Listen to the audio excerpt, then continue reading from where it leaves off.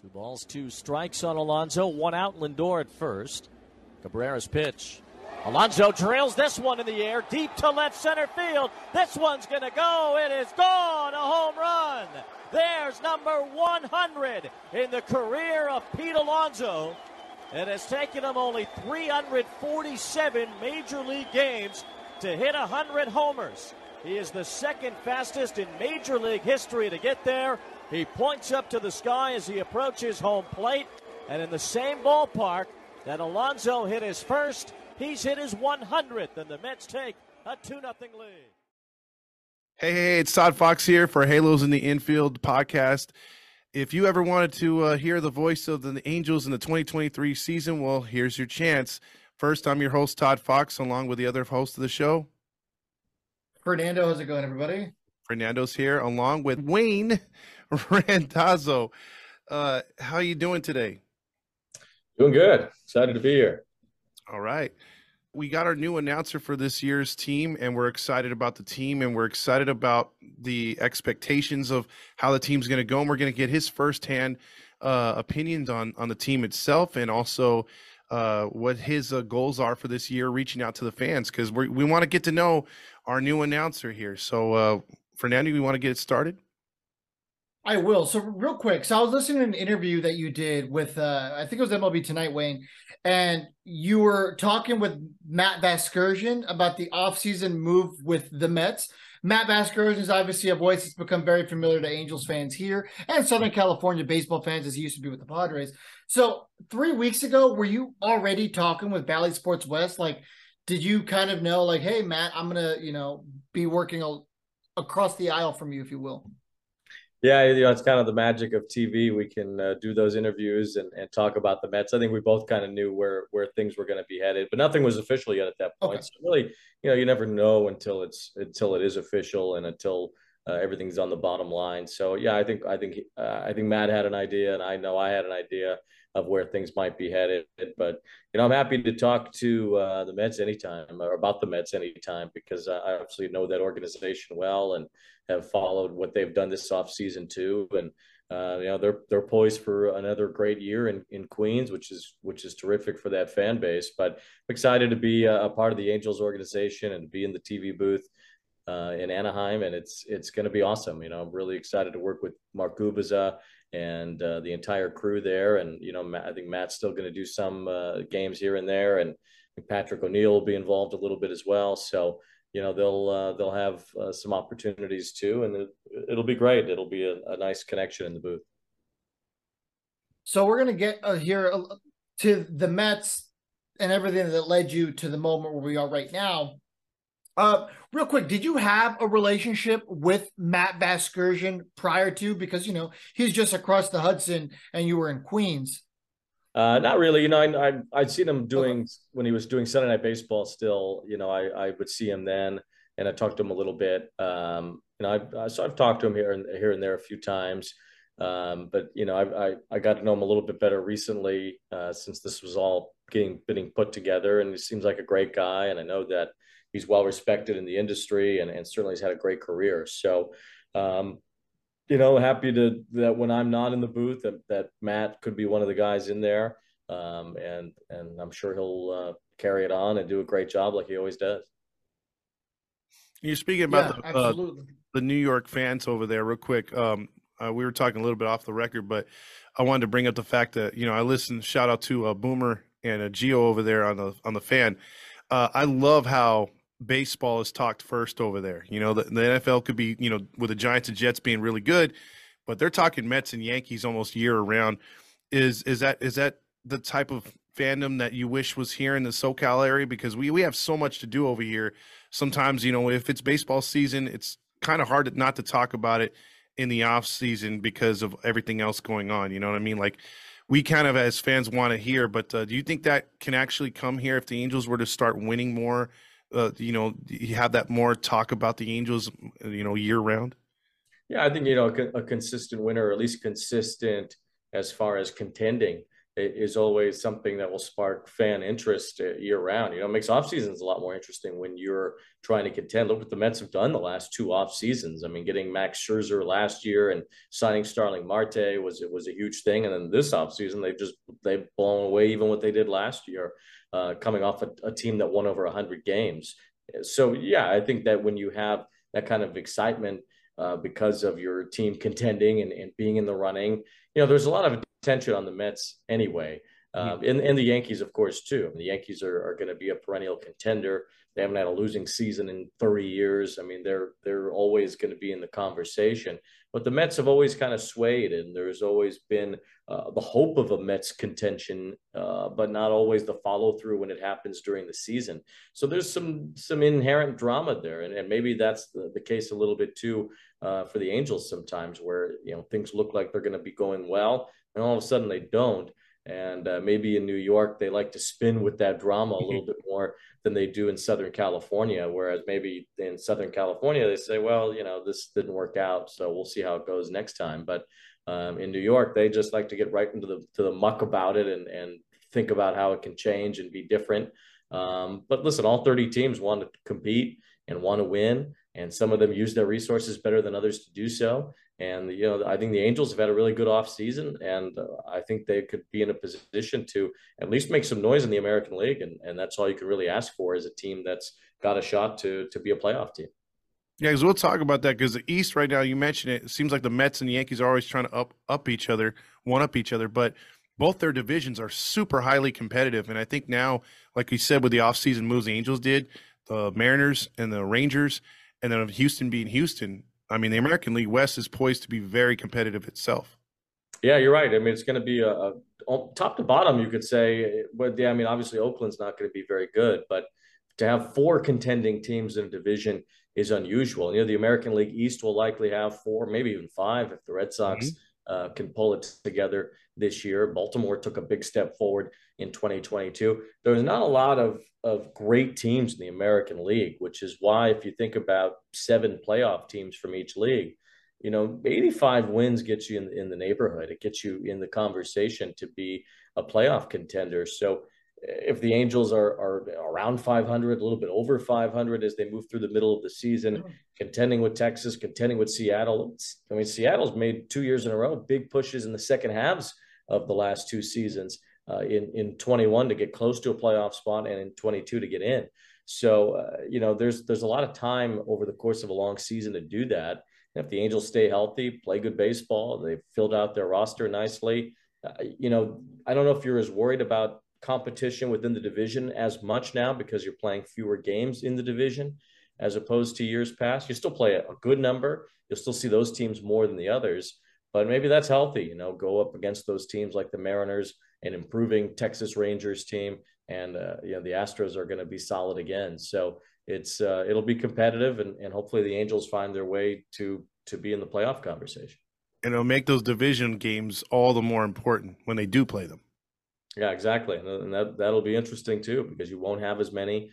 You have 2 trips to each division rival, and then 2 trips that they come to visit you.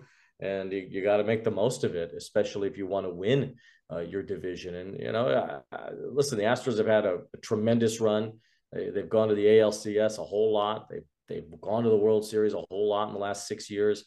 But, maybe they start taking a step back. Verlander's gone. Maybe they could be a little bit more exposed. You never know how things can shake out. So, if a team plays their best at the beginning of the year and holds that form for a while, things can gel together in a way that a special season could start to brew. Mm-hmm. So before we leave the topic of New York completely in the dust, I want to put you on the spot here. And this could probably go all over the internet. So you might want to choose your words wisely, I suppose. But are the New York Mets the top dog in New York baseball right now after the offseason they've had so far? That's a good question. I mean, they won more games than the Yankees last year. They didn't get as far in the playoffs, but they won more games. The Yankees had to bring back Judge. They did. Carlos Rodon's a good addition if he's healthy. You never know if he's going to be, though. But that's a good rotation. The Mets have made a lot of noise. I think the Mets are more of a conversation starter right now I think the Mets have a lot more attention. If they finish the Correa deal, I think they're the better team. Okay. And one other So if question. the Correa deal falls through like it did with the Giants, you think it's a toss up? We're talking Yeah, I basketball do. toss up. I think it's more of a toss up league wide. The Mets are the best team in the National League. Maybe you could make the argument they're the best team in all of baseball, though I think Houston would still have some say there coming off a World Series win, even without Verlander. But I think the Mets are right there as far as the top teams in the entire league. If Correa's on board, if he's not, I still think they're a great team and they're still going to be a playoff contender, and they're still probably as good as the others. I don't know if they're better though. Okay, and one last question I was going to ask him. I don't know how many times you've been over to Yankee Stadium. I've never been. I've always heard great mystique things about, the mystique of the old house that Babe Ruth built. Is there that disconnect with the fans as being more corporate now with the New York Stadium compared to the old one where it felt like you were right on top of the action? It was more of a home field advantage? Yeah, unfortunately, I never went to the old Yankee Stadium. I'm not from New York, and since I've been there, both old Yankee Stadium and Shea Stadium have been gone. I never been to Shea Stadium either, Oh, which I okay. found to be really unfortunate as an announcer for the Mets to have not really had that experience of Shea Stadium. But I will tell you what other people have said, and that is yes, that there's it's a different Yankee Stadium. It's a different feel now, and it doesn't have the same charm that the other one did. Mm. And it's still a rabid fan base. I think it's still a tough place to play in October, but I don't think the ghosts of Yankee past are there Yeah, in the way that they were at the old place. that's for sure. Okay. Okay, so you were born in Chicago, Illinois, correct? Yes.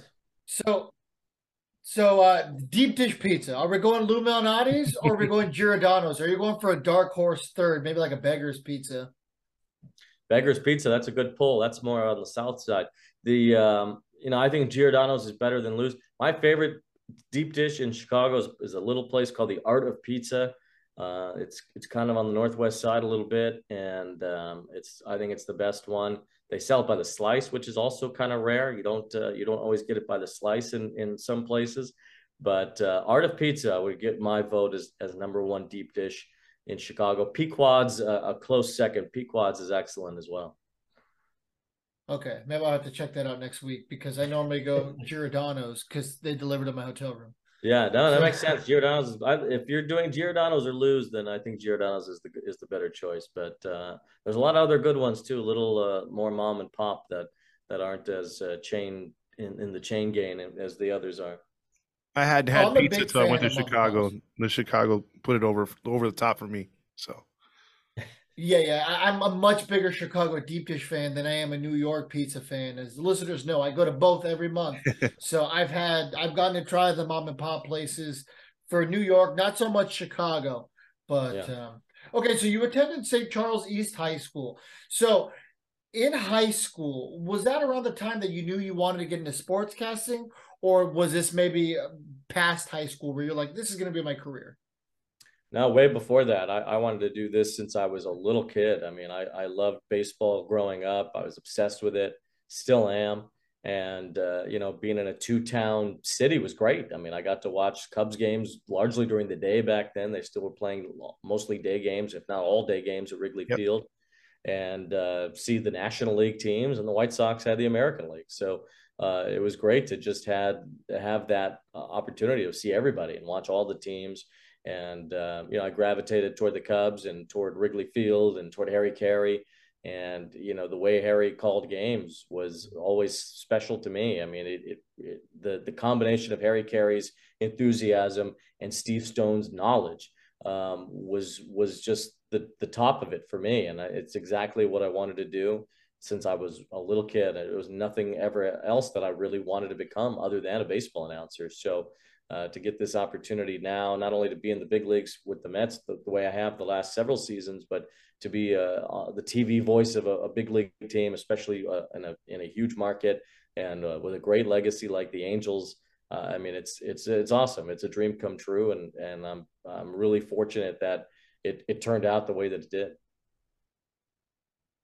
Yeah, that region, the Chicago region, and you could even throw Milwaukee in there. Like they're really spoiled by, rich histories, beautiful ballparks. Like, when people list like some of the best ballparks in baseball, I don't hear Milwaukee Stadium ever included in that. Wrigley I know is synonymous with baseball, so everyone talks about how beautiful Wrigley is, and I've only ever seen the refurbished Wrigley. I haven't seen the dare I say, falling apart Wrigley that my dad saw 20 years ago, or it wasn't as well kept after the ownership change. But the White Sox have another stadium, Guaranteed Rate Field. That's a great ballpark. Nobody ever talks about those stadiums. It's always the Petco Parks, the Camden Yards, and of course those are great stadiums. But when you walk into these places like Guaranteed Rate Field and Wrigley Field, you just feel the history. There's something magical about it. Well, Wrigley, I think is still to me the best ballpark out there. I think it gets plenty of hype as far as the experience at Wrigley Field. They changed the neighborhood more than they changed the ballpark, and certainly they refurbished the park a little bit, and they added the video boards, and maybe a little bit of the charm is gleaned over a bit because of that. But I think they did a good job keeping the Wrigley magic intact when they redid the stadium. The neighborhood's a lot different. The neighborhood used to be kind of a grittier neighborhood, a lot more of a blue collar neighborhood. There were a lot of places to go, and now it seems a little bit more I think they've just kind of made it a little bit more vanilla than it used to be. It's just kind of like every other neighborhood now. Wrigleyville itself may have lost its charm a little, but I think the ballpark still has plenty of it. And yeah, the White Sox have a good stadium. They've done a lot to make it better. I think what the Sox problem was is that they didn't have a good first impression. I think when the new Comiskey Park opened in the early 90s, people didn't like it.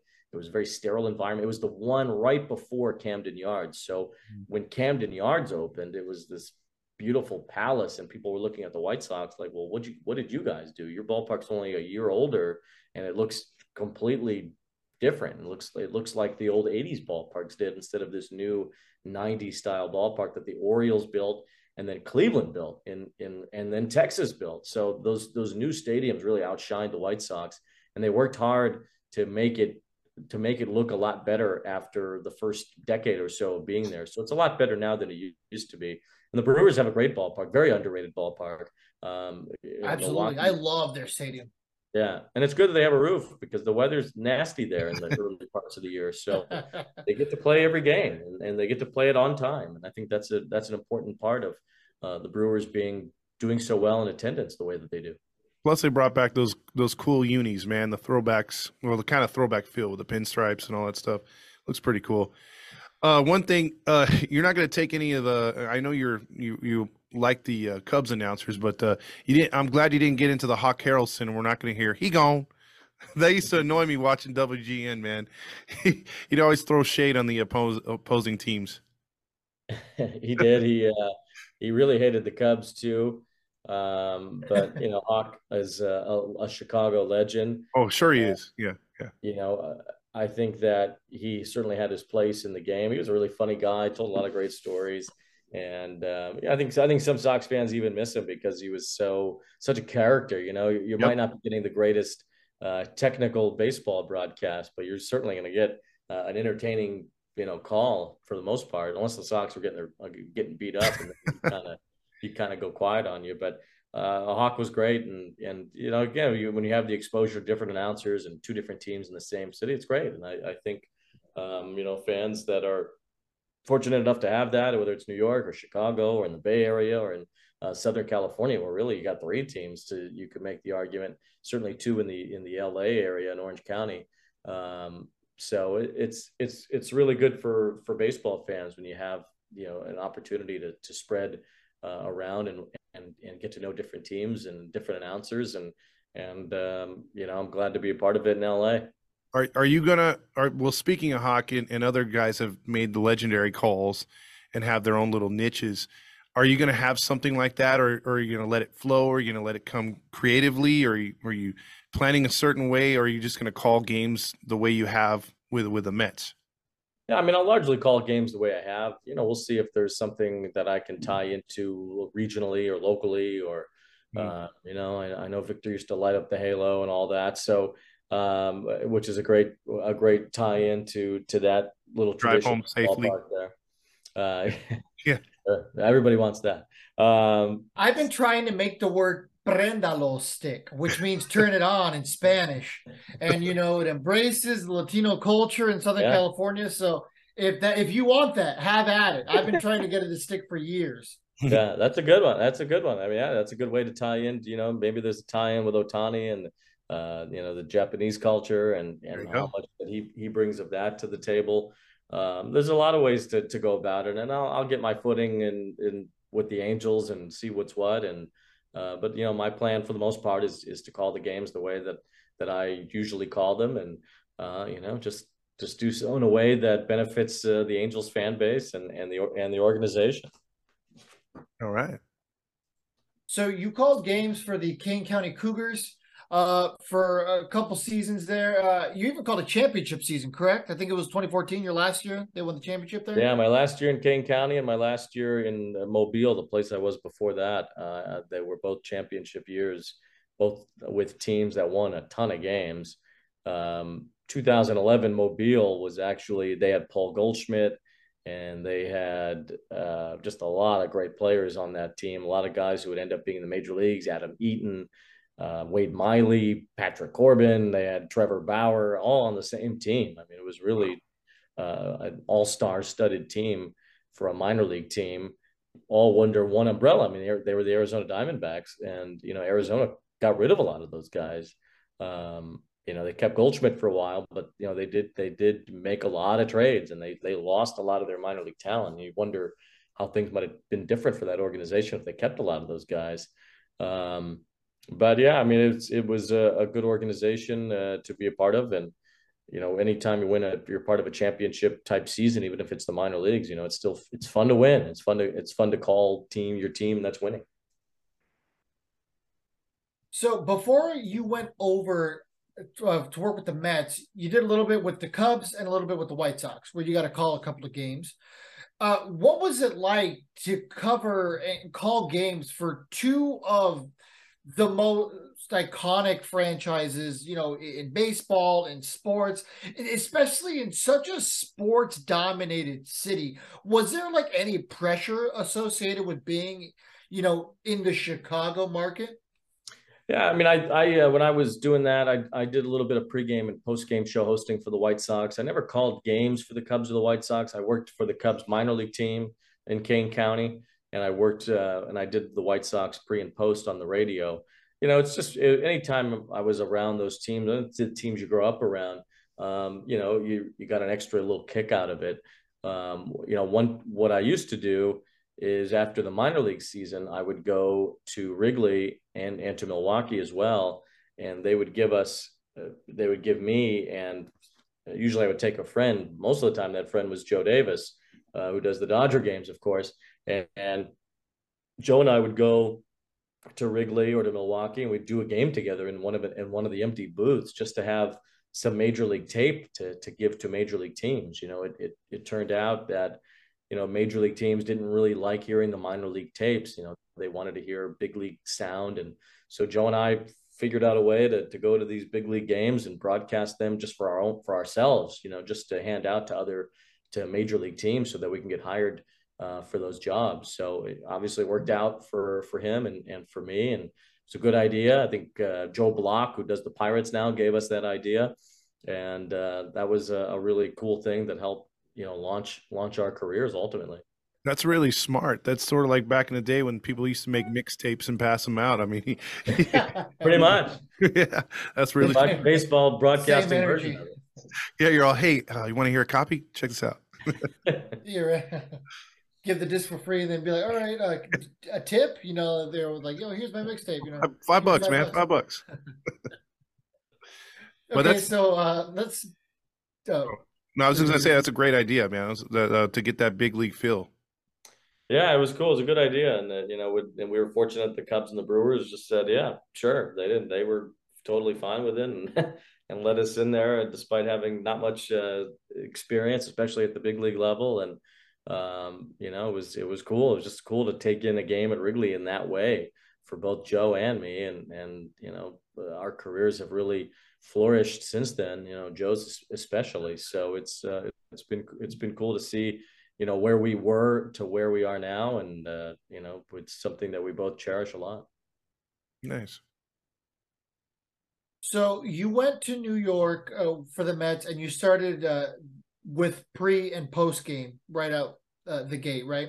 So you showed up just in time for that deep playoff run in 2015 where the Mets made it to the World Series. What was it like to be part of that? It was surreal. I mean, my first real big league job, and covering a big league team year round, a full-time role. Not only did I do pre and post, but I filled in on some of the broadcasts as well on the radio, did about 25, 30 games on the radio, including a playoff game.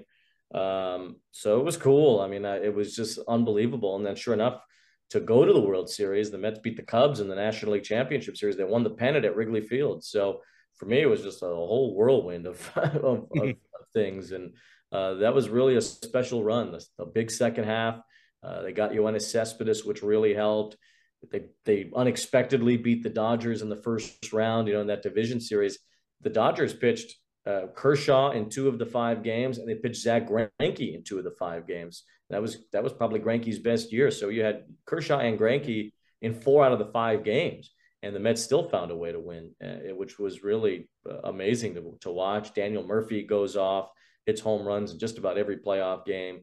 And then unfortunately it fizzled a little bit in the World Series, even though the Mets had the lead for most of all of those games. The Royals just kept coming back late and knocked off the Mets in the end. But it was an awesome way to begin my time in New York. And, not every year ended up being like that, although you've kind of thought that it might because they had such good young pitching. But, that was a really special run. And I hope I get to be a part of another World Series run, hopefully with the Angels. Yeah, right. Matt Harvey, DeGrom, Noah Syndergaard, and these were a lot of those guys were pretty unknown at the time. Nobody really knew DeGrom, nobody really knew Syndergaard just yet. These guys were just starting. Matt Harvey had kind of already transitioned into the dark night at that point. But man, oh man, I mean, watching those 3 pitch back then, I mean, even from an outsider's perspective, was fun. So I can only imagine what it was like from the booth. But baseball's a sport where we fall in love with icons. You were spoiled enough to see some big names during your time in New York. But the one I really want to ask you about was David Wright. What was it like to see in his prime David Wright, when he was healthy, play every day? I wish I would have seen that. When I got there in 2015, that's really when it all kind of started for David, as far as his spinal stenosis and his back problems. He had kind of a leg injury, a hamstring injury, I want to say, early in that season. And then as he was rehabbing that is when the back stuff really started to become known to be an issue. I think he had been battling it for a while, but didn't really know what it was.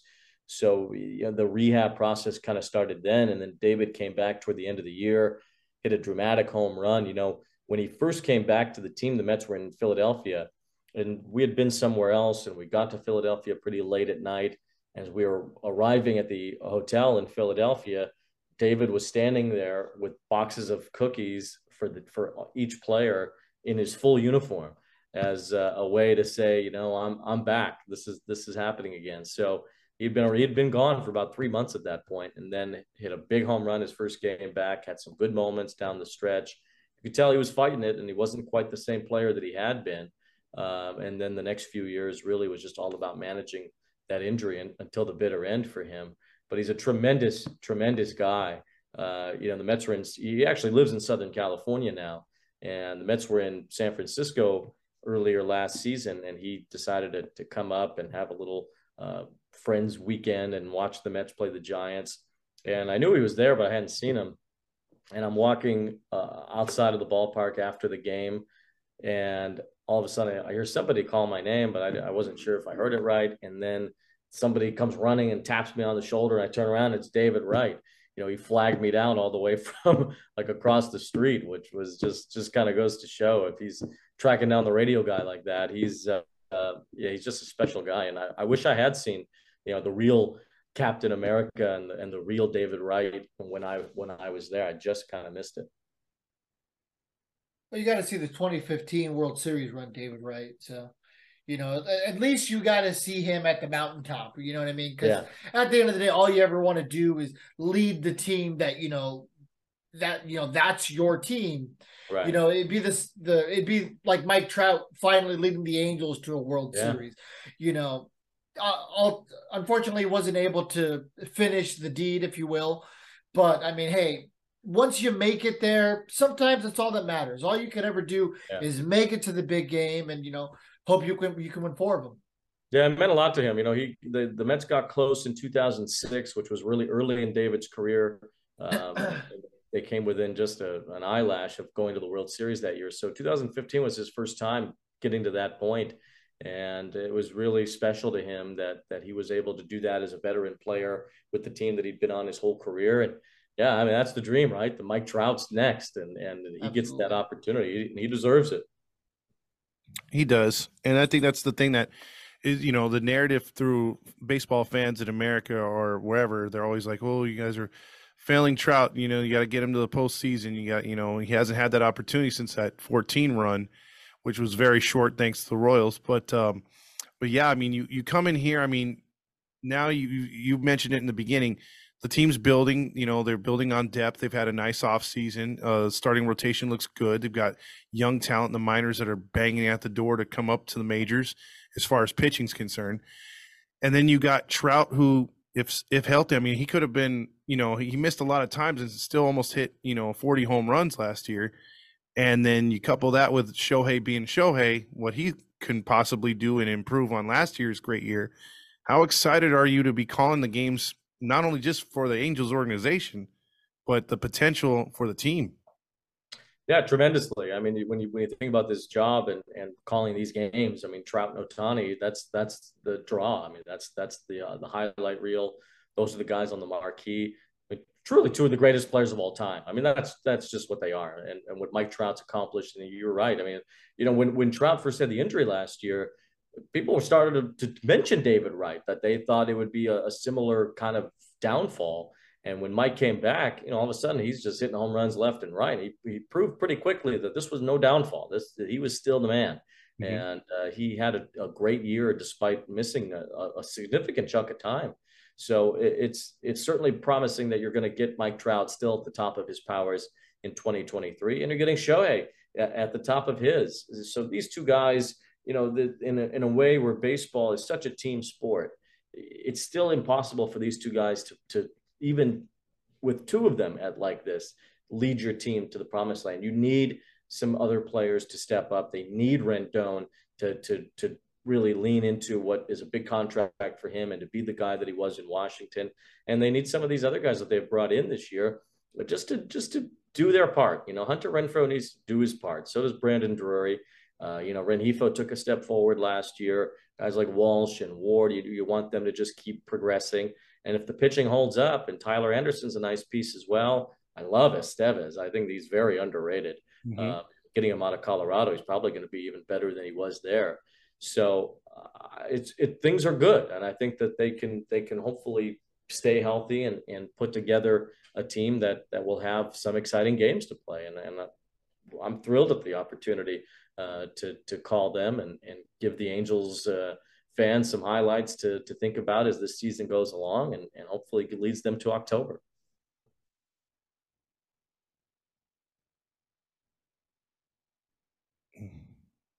Sorry, there we go. I have 2 final questions personally.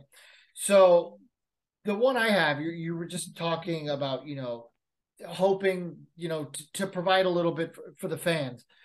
So baseball is all about moments. In your industry, I can only imagine that you hope to make those moments. You grow up wanting to be a voice of baseball, and you want to create something iconic that people remember. I know where I was when I heard that call. So let me take you back to September 23rd of 2022. Did you ever in your wildest dreams think that you would be calling one of the most iconic home runs for one of the best hitters of our generation? No, it's crazy. When Albert broke into the big leagues, I was still in high school. I was in high school in some suburb in Chicago, and just hoping and dreaming just to get an opportunity to do any of it. Let alone to get that momentous of a home run was unbelievable. I mean, it just surpasses anything you could even think about. Right place, right time, without question. A guy who was 2 home runs away going into that game. Even you didn't even expect it that night. I knew, if he hit one, he's facing Andrew Heaney, a lefty, gives up some home runs, certainly leaves the ball in a place where right-handers can hit him out.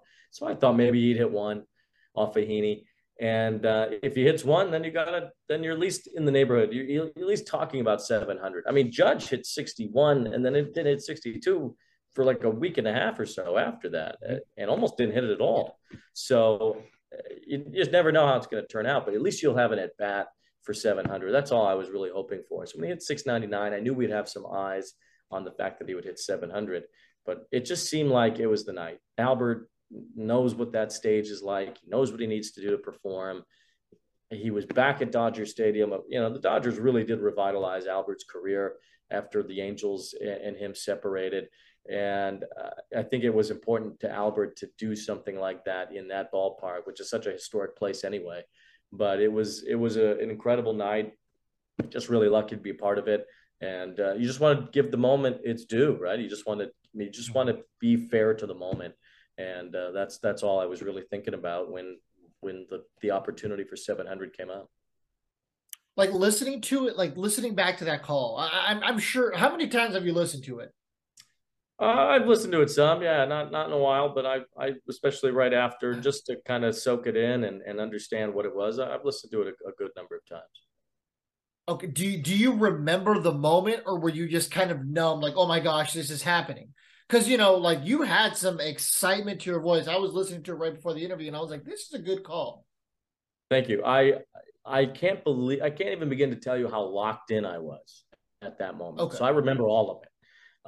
I was, if you go back and watch and to when I start the call, it almost seems like simultaneous with the crack of the bat, because it was like I had extra vision that night. Like I was just so locked in on what was going on between the pitcher and the batter for both of his at bats, for both of his home runs that night. I was just so locked in. So I remember every moment. I remember looking at my partners in the booth, Chris Young and Russell Dorsey that night, our stage manager, JR. I remember looking back at him, and he was filming it. I remember my every reaction, getting out of my chair. I actually physically got out of my chair when the ball was clearing the fence. I wanted every vantage point just to make sure, because it wasn't a clear home run off the bat. It was clearly hit well. It wasn't a no-doubter. Yeah, but it wasn't a no-doubter. And as Taylor went back, you kind of got the sense, with looking at the trajectory, that the ball was going to land over the fence. And that's kind of when I started to say this is 700. So it was really cool to be as focused as I was in that moment. And again, just right place, right time. And just really want to give the moment it's due, and that was a huge moment, and I hope I did it justice in that time. I think you did, because you took the Vin Scully approach, because whenever you hear Vin Scully, RIP, when he would give interviews on how to be a good sportscaster, sometimes he would just say, you let the moment play out, and your first feelings that come to your head, you say them, and you don't drown out what's going on. And I think he did a really good job of that. Well, I was just sitting in his booth. It was kind of the cool thing about it is you're in Vin's booth at Dodger Stadium, and you saw the vantage point that he had for all those years doing Dodger games. And it was the first time had done a game in that booth before, because usually when the Mets were playing the Dodgers, I'd be in the visiting radio booth. I'd never done a game on TV at Dodger Stadium before, and with the Apple TV broadcast, there's no local broadcast for it, so they give you the home booth usually at the stadium you're at, and so to be sitting in Vin's actual booth calling that moment was just another extra layer to it. Nice. That's a perfect segue to my last official question. So Southern California is synonymous with iconic sports voices that many of us around the country grew up listening to. I mean, just to name a couple of literally the scroll of names: Vin Scully, Dick Enberg, and Jerry Coleman. Uh, so those are just a couple of the long list of names. What does it mean now that your name will be associated with them as one of those Southern California broadcasters? Yeah, it means everything. I think in New York it was the same. Like there's not only so many great announcers in New York sports history, but the Mets in specifically had a lot of great announcers and have great announcers now. So there was a lot of, I wouldn't say pressure, but there was the privilege of being put into that line of being next and wanting to deliver the way that those guys did, or at least close enough to be considered in that group, or at least be allowed by the fans to even be allowed to sit in those chairs where those guys sat. So it means a lot, and it's certainly something I don't take lightly. Listen, we're going to go at this every night with trying to put the best broadcast we can out there. We're not going to take a night off. We're not going to, if the game's out of hand, we're not going to fold up and leave.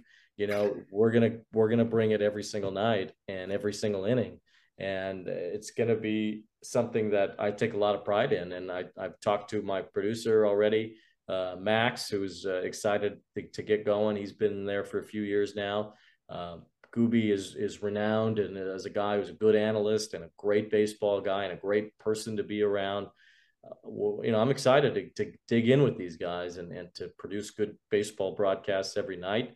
I think the West Coast games are fun because, not only do you have your local audience, but I used to watch West Coast games more than East Coast games being on the East Coast, because when you're done after your game, you pop on a West Coast game. You want to watch the Dodgers, you want to watch the Padres, you want to watch Trout and Ohtani and the Angels. There's a lot of options. And so we'll have a lot of eyes because of the superstars that are on this team, and hopefully a team that ends up winning as well. And we'll be ready. My last thing I want to say, since you brought up Gooby, as people know on this page, I'm giddy for Gooby. Me and him have a pretty good relationship.